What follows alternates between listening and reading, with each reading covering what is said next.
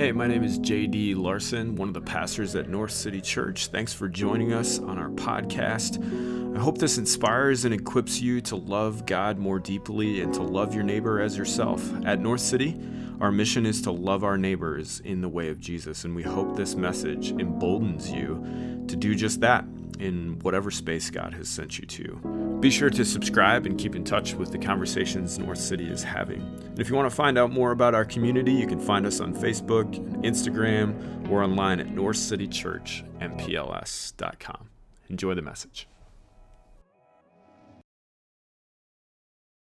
How's it going? Good. I'm JD. I'm one of the pastors here. Really glad that you're with us this morning. Super excited to get to preach in this series. I've been thinking about this series for a long time, a different way, seeking shalom, and it's been rolling around in my mind and my heart for a long time, and now I get to talk to you, which may or may not be a good thing, because it might be like drinking from a fire hose this morning, because I've been geeking out on this stuff for a long time, so fair warning. You can, start heckling me if it gets a little too intense. But this conversation's been awesome. This is sermon 3 of this series, A Different Way, Seeking Shalom. And this is these first few series at North City have been just foundational series, foundational conversations about what it's going to mean for us to be a community together, what it's going to mean for us to pursue our mission of loving our neighbors in the way of Jesus. So this different way that's implied in the title is just that. It's the way of Jesus, and we're talking about how a part of the way of Jesus is to seek shalom. Do I need to use the handheld? We're good? Okay, cool. And so Christine Osgood, an amazing person in Christian Ann and I's life, amazing teacher, started us off a few weeks ago and did just an awesome job kind of setting the big scene of what we're talking about with shalom and that sort of thing. So she gave us this definition that we want to come back to when we're talking about shalom. It is a justice-infused peace, wholeness and flourishing for individuals and systems. Doesn't that sound awesome? Doesn't that sound huge? So Christian Ann did a great job last week, Pastor Christian Ann, about talking about how does this play into our everyday life. And these conversations going forward, we'll be talking about different dimensions of shalom, if you will, different aspects of what it looks like for this justice-infused peace to infiltrate our everyday life, for us to experience this in our inner being, as to use a Bible phrase, and in everyday life, in our relationships with other people, and the systems that shape our culture.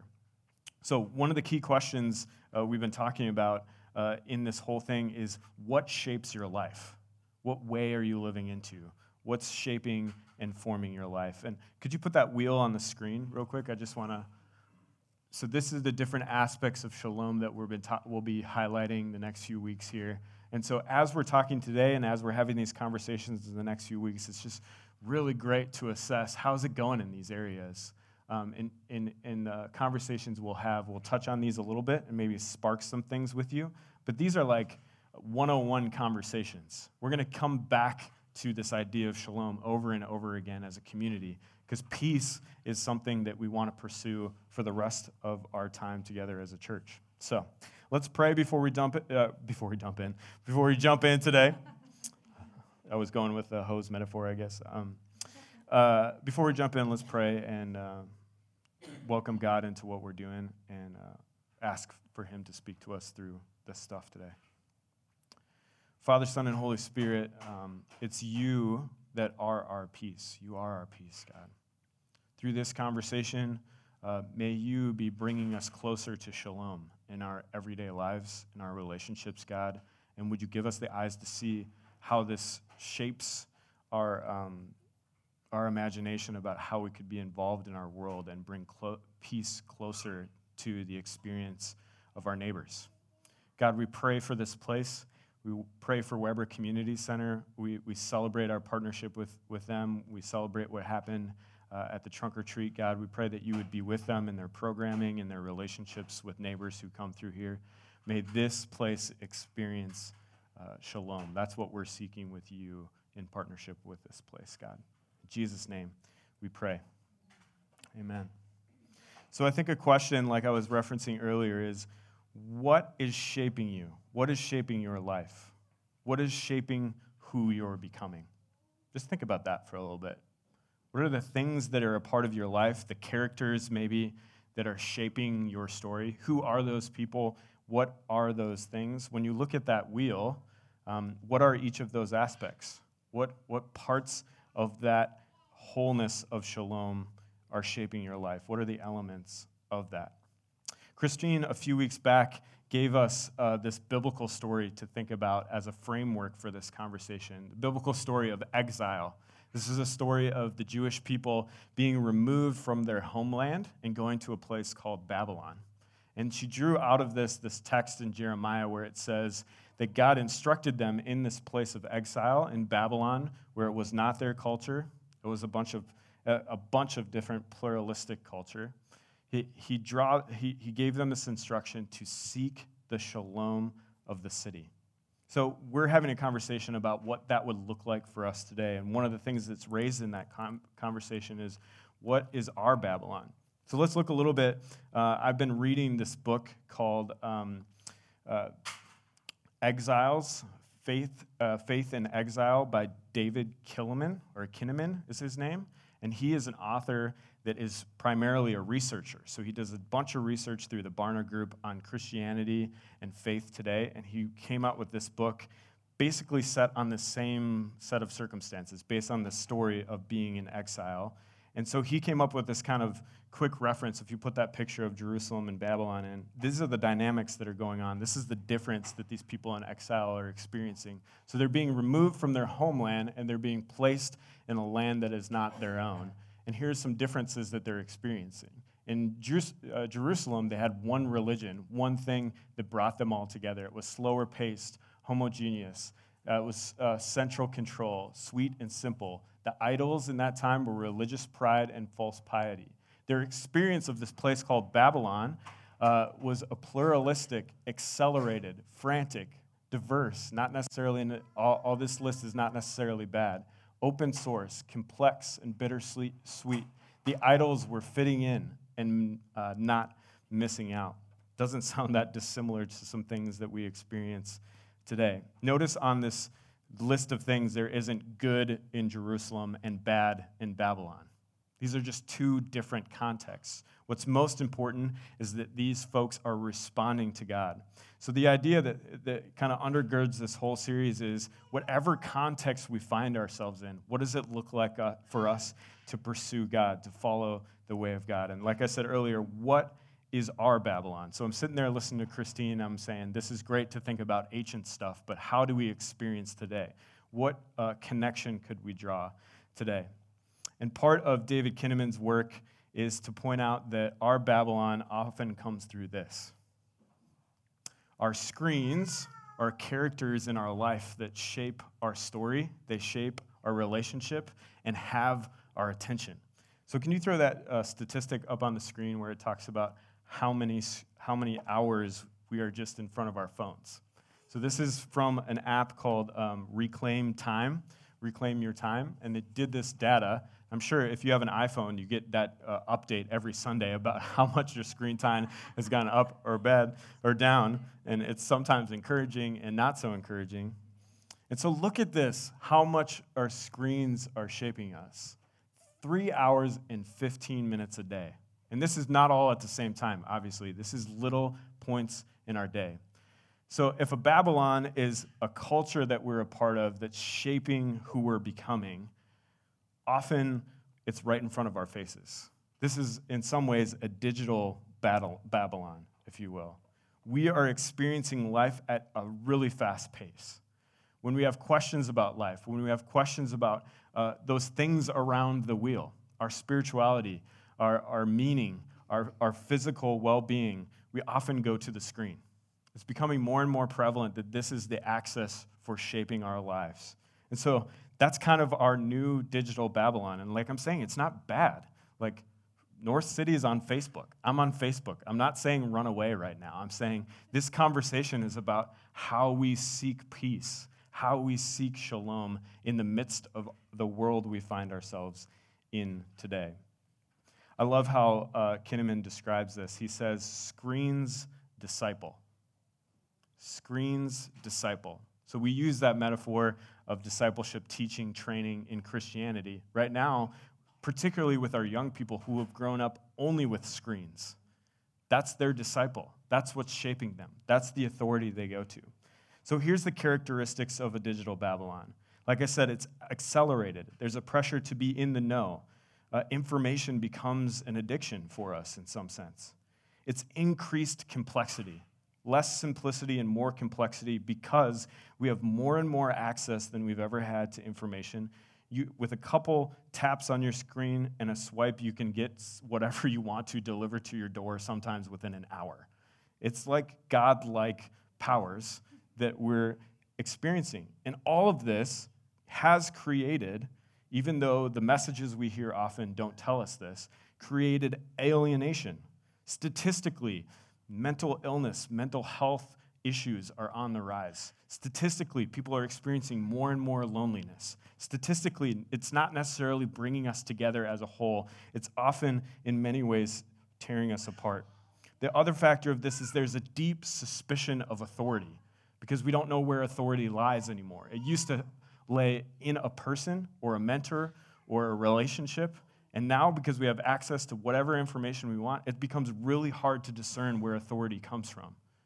And that creates such skepticism about ways of life. It creates such skepticism and doubt about what the right thing is to do, what steps to take next. And this can be so paralyzing in this digital Babylon, if you will. And I think the biggest effect it has is its effect on relationships.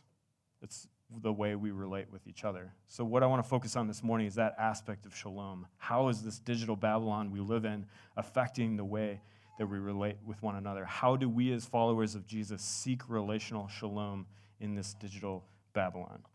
Before we jump into the text this morning, just to kind of do a little experiment here, I thought I'd bring an artifact of the digital Babylon, a Facebook advertisement. One of the key players in the digital Babylon, and again, there's a lot of disparaging of Facebook going on right now. This is not to continue that. But I want to show you a Facebook advertisement, and then I want you to ask this question as you watch it. What is Facebook promising with their product? How are they saying that you can seek shalom? Ask how they're shaping that aspect of your life. So let's look at this advertisement. We were lost in a vast desert, completely devoid of basset hounds. Then it appeared, a beacon of hope. I'm back in baby's arms. More glorious than a billion sunsets. We were found by the hounds.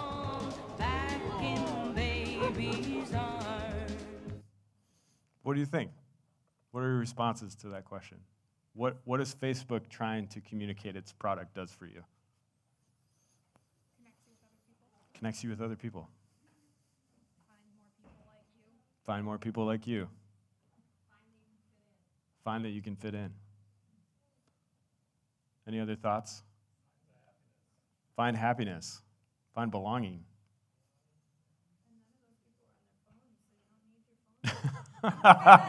There it is. You don't need your phone. That's awesome. Well, there's so many messages in that, right? Like even the over-the-top love song that's playing in the background, better than 1 billion sunsets, I think it is. And like the dramatization of people finding belonging and feeling love is what they're trying to sell you. And again, I'm not trying to disparage Facebook. It's a place where 75% of us live. If you're not there, cool, that's great, but you're indirectly experiencing what that does in other people's lives. So it's kind of a part of your life too. So primarily what people are wondering about in relational shalom is, do I belong? Where do I belong? And am I loved? Those are the primary questions when we're talking about relational shalom. Where do I belong? And am I loved? And Facebook clearly has an answer for that. Facebook is trying to shape us in the midst of that. So how do we respond? How do we, as people who are trying to live into the way of Jesus, respond? How do we seek relational shalom? To get at that question, I want to look at 2 Corinthians 5. So if you'll turn there in your Bible, and I have to describe Corinthians a little bit. I have to describe what they're experiencing, because it's not that dissimilar in its principles to stuff we experience in everyday life. In short, they're just as messed up as we feel sometimes. So the Corinthian church has this reputation among the churches that received letters from Paul in the New Testament of having their issues, right? If you remember a few weeks back, we did a Dwelling in the Word when we had a table Sunday, and that was a Corinthians text where we're talking about them celebrating communion. And I mentioned that they had all sorts of problems in celebrating communion. Instead of the mutuality we experience in communion together, they were in people's houses and sectioned off, rich and poor, and the rich people would eat all the food, and the poor people got the scraps. There was all sort of relational junk going on in their community. And the dynamics is that these were converted Christians, most of them. Some of them came from Jerusalem, were Jews and had moved up there, but most of them were Greeks who had converted to this iteration of Judaism called Christianity, and were trying to live into this thing called the way of following Jesus. And because all of their cultural dynamics were being mixed up, because in that time in the Roman Empire, it was this almost second iteration, and the Bible talks about it this way as like a second Babylon experience, this environment where it becomes more accelerated, more complex, more access to different ideas. There was confusion, and Paul was trying to speak into their midst and talk to them about what it means to pursue relational shalom in their time. So here's what he has to say. Here's how he talks about what Jesus has to do with building relationships. I'm going to start in verse 14, and then we're really going to get to the substance of it in the later verses. For Christ's love compels us, because we are convinced that one died for all, and therefore all died. He died for all, that those who live should no longer live for themselves, but for him who died for them and was raised again. So from now on, we regard no one from a worldly point of view. Though we once regarded Christ in this way, we do so no longer. Therefore, if anyone is in Christ, if anyone is in Jesus, if anyone is following the way of Jesus, the new creation has come. The old is gone and the new is here. All this is from God, and this is what God was up to, who has reconciled us to himself through Christ and gave us the ministry, the work, the mission of reconciliation. That God was reconciling the world to himself in Christ and not counting people's sin, their brokenness, their mistakes, their hang-ups against them. And he has committed to us the message of reconciliation. We are therefore Christ's ambassadors. That's our role, that's our job titles. Ambassadors. As through God we are as though God were making his appeal through us. We implore you on Christ's behalf, be reconciled to God.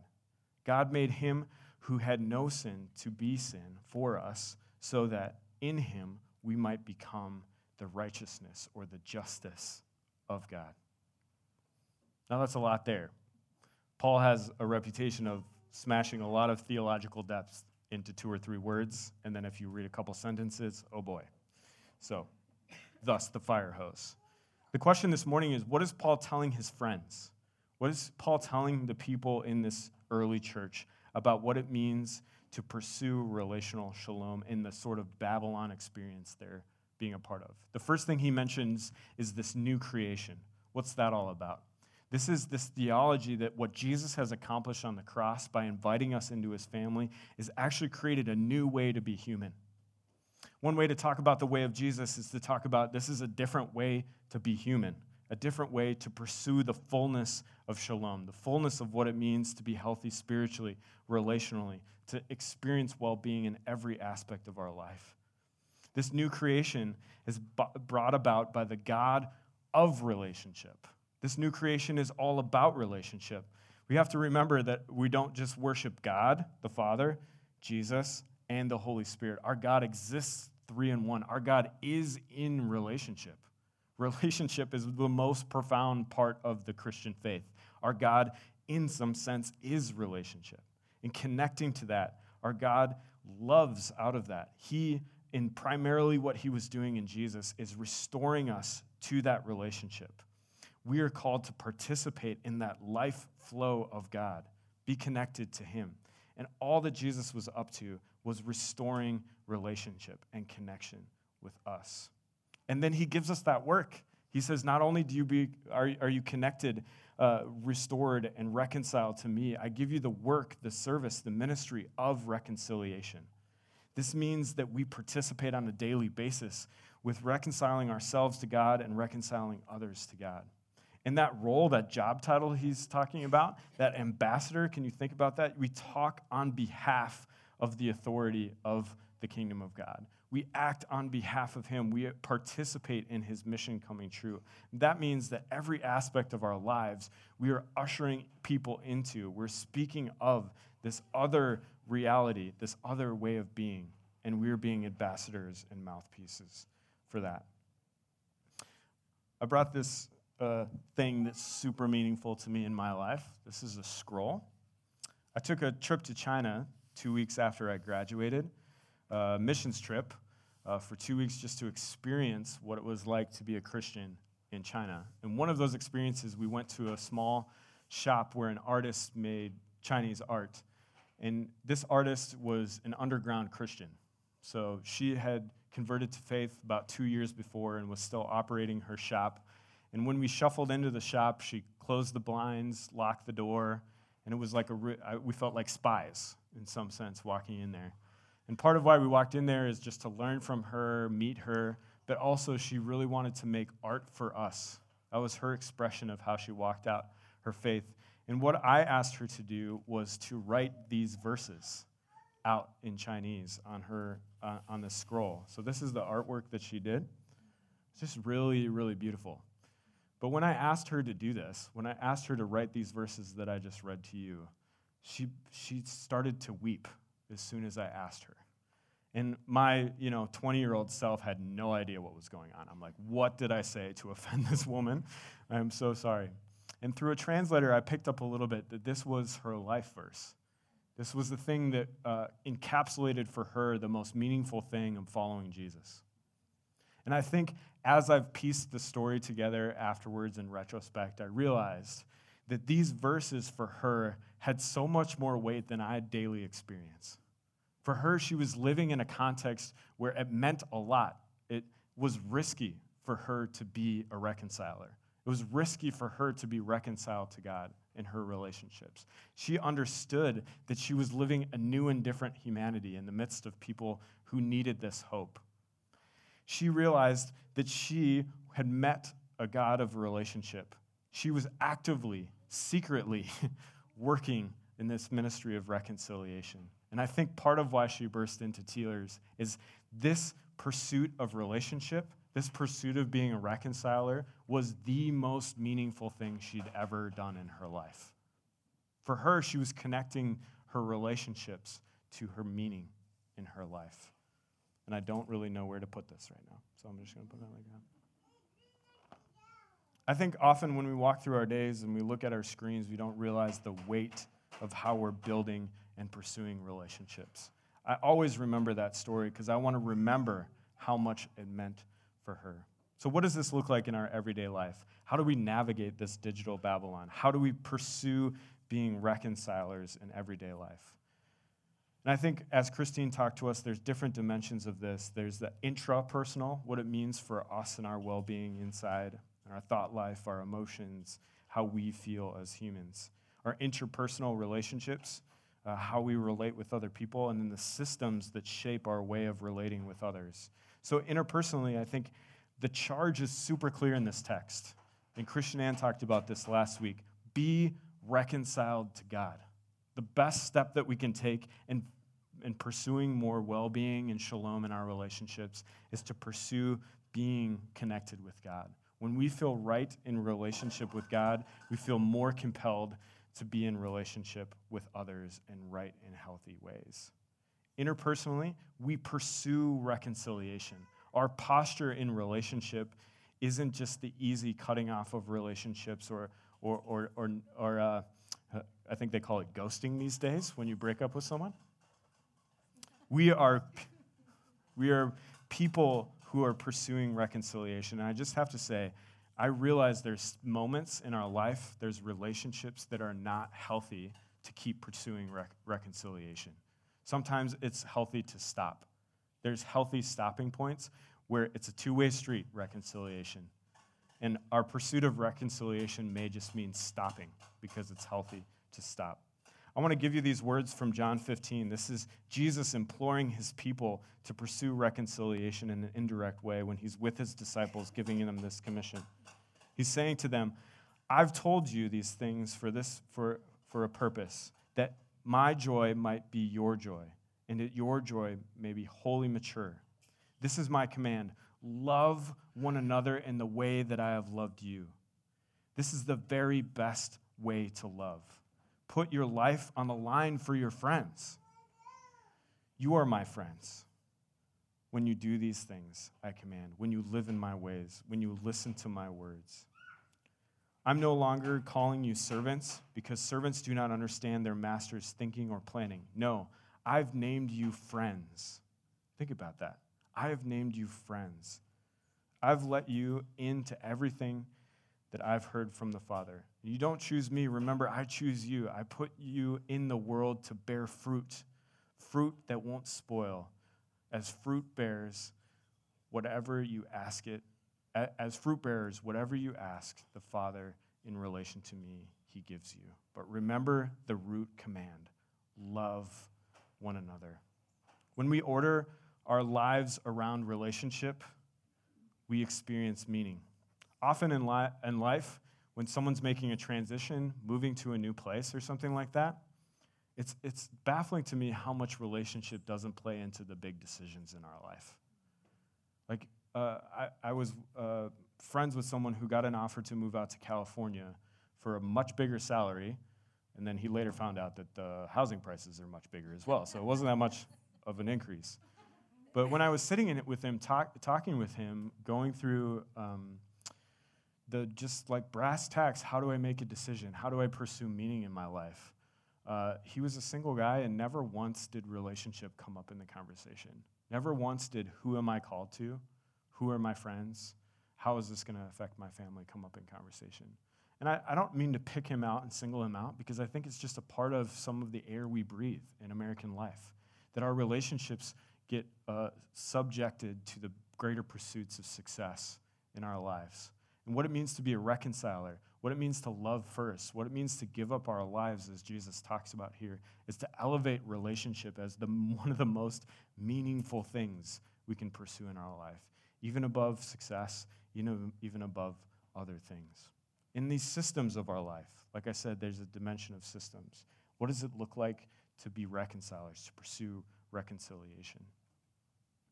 I don't think it's just posting on Facebook about our neighborhood every day, or our life or communities, what's wrong. I think we pursue reconciliation in these big systems through relationship. What I mean is, if we care about an issue, we ought to have someone we can sit across the table with and eat with who's a part of that issue. We pursue reconciliation through relationship. We pursue making the wrong things right in our neighborhood by knowing the people who are affected by that thing being wrong. Instead of being quick to air our even angst about an issue, we should be quick to extend an invite to coffee with someone we may feel uncomfortable sitting across the table with. This is all that we're about, North City, right? Pursuing relationship to pursue reconciliation in the systems. When I think about being a disciple in the world who pursues this, I think about the prayer of St. Francis, which is so meaningful to me. It goes like this: Lord, make me an instrument of your peace, of your shalom. Where there is hatred, let North City, let me sow love. Where there is injury, pardon. Where there is doubt, faith. Where there is despair, hope. Where there is darkness, light. Where there is sadness, joy. O divine Master, O Jesus, grant that I may not so much as seek to be consoled, but as to console, to be understood as to understand, to be loved as to love, for it is in the giving that we receive, and it is in pardoning that we are pardoned, and it is in dying that we are born to eternal life, life the way it should be, life to the full. Amen. So I want to leave you this morning with just some practical things you can try.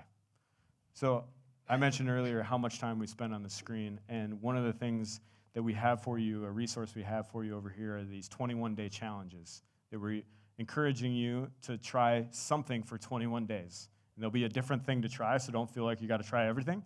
But if something really kind of grabs your gut and says, hey, we ought to try that, speaking in the third person about yourself, I guess,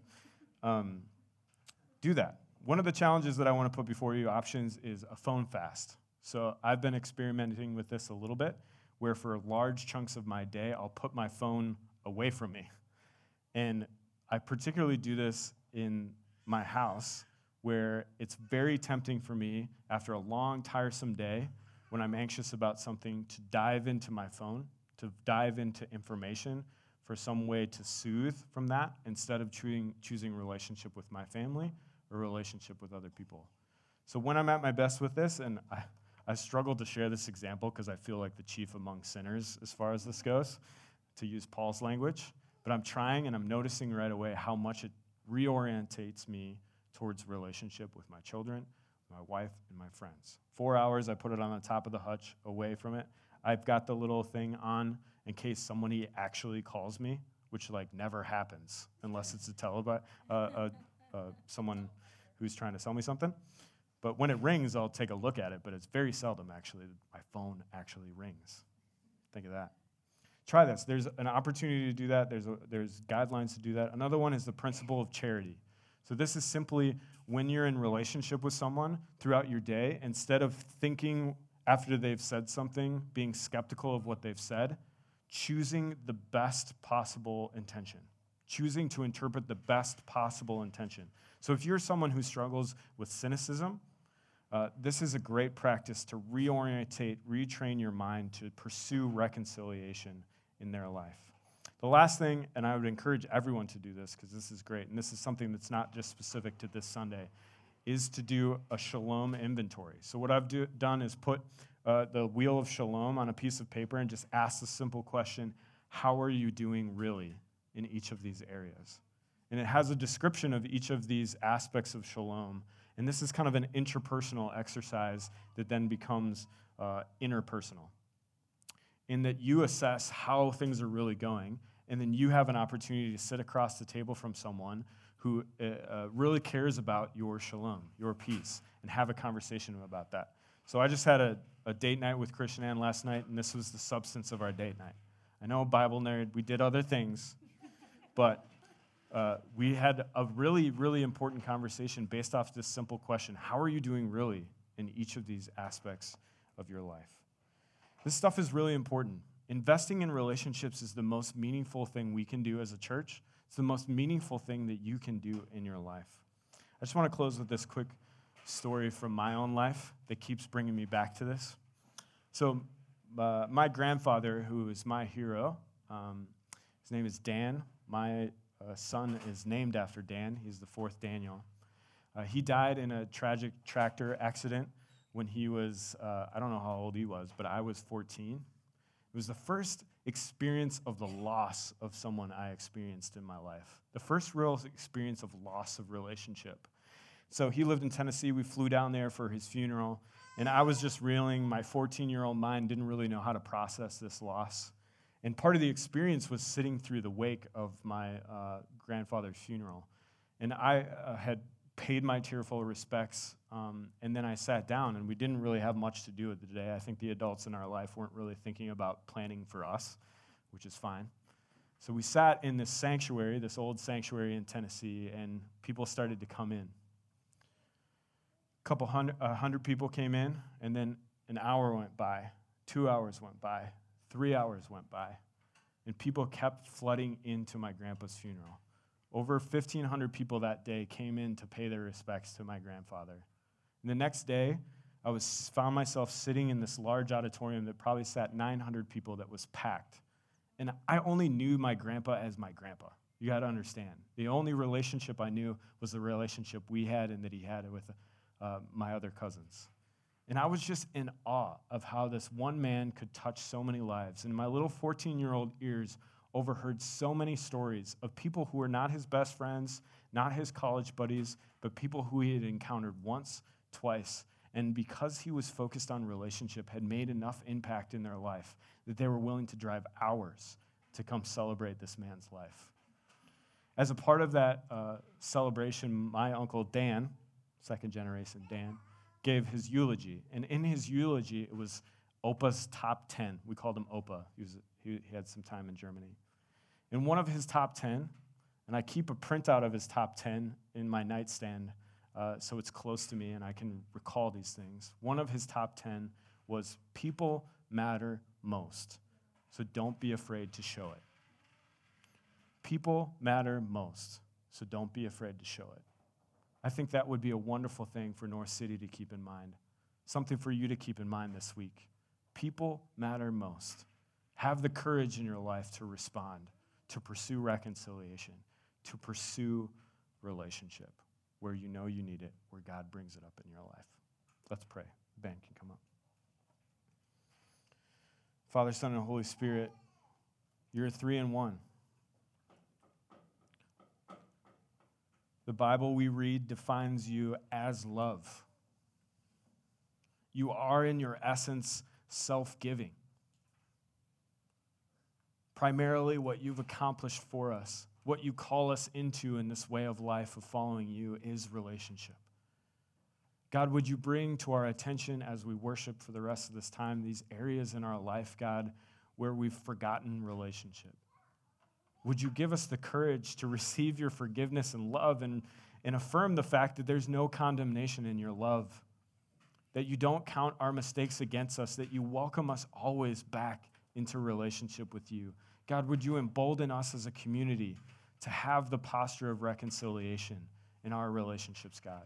Have the posture of people mattering most, and give us the courage to show it in every arena, whether it's the screens in front of us or the people sitting across the table from us, God. Would you give us the courage to pursue relationship in our lives? In Jesus' name.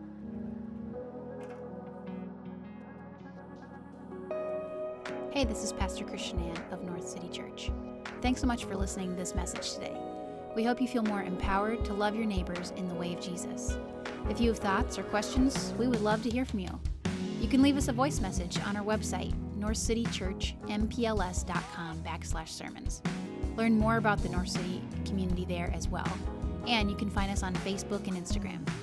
A special thanks goes out to Ben Noble for the music on this podcast.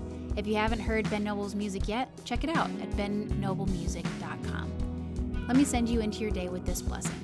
May God give you the eyes to see and the ears to hear all that God is doing in the world around you. And may He give you the courage to respond.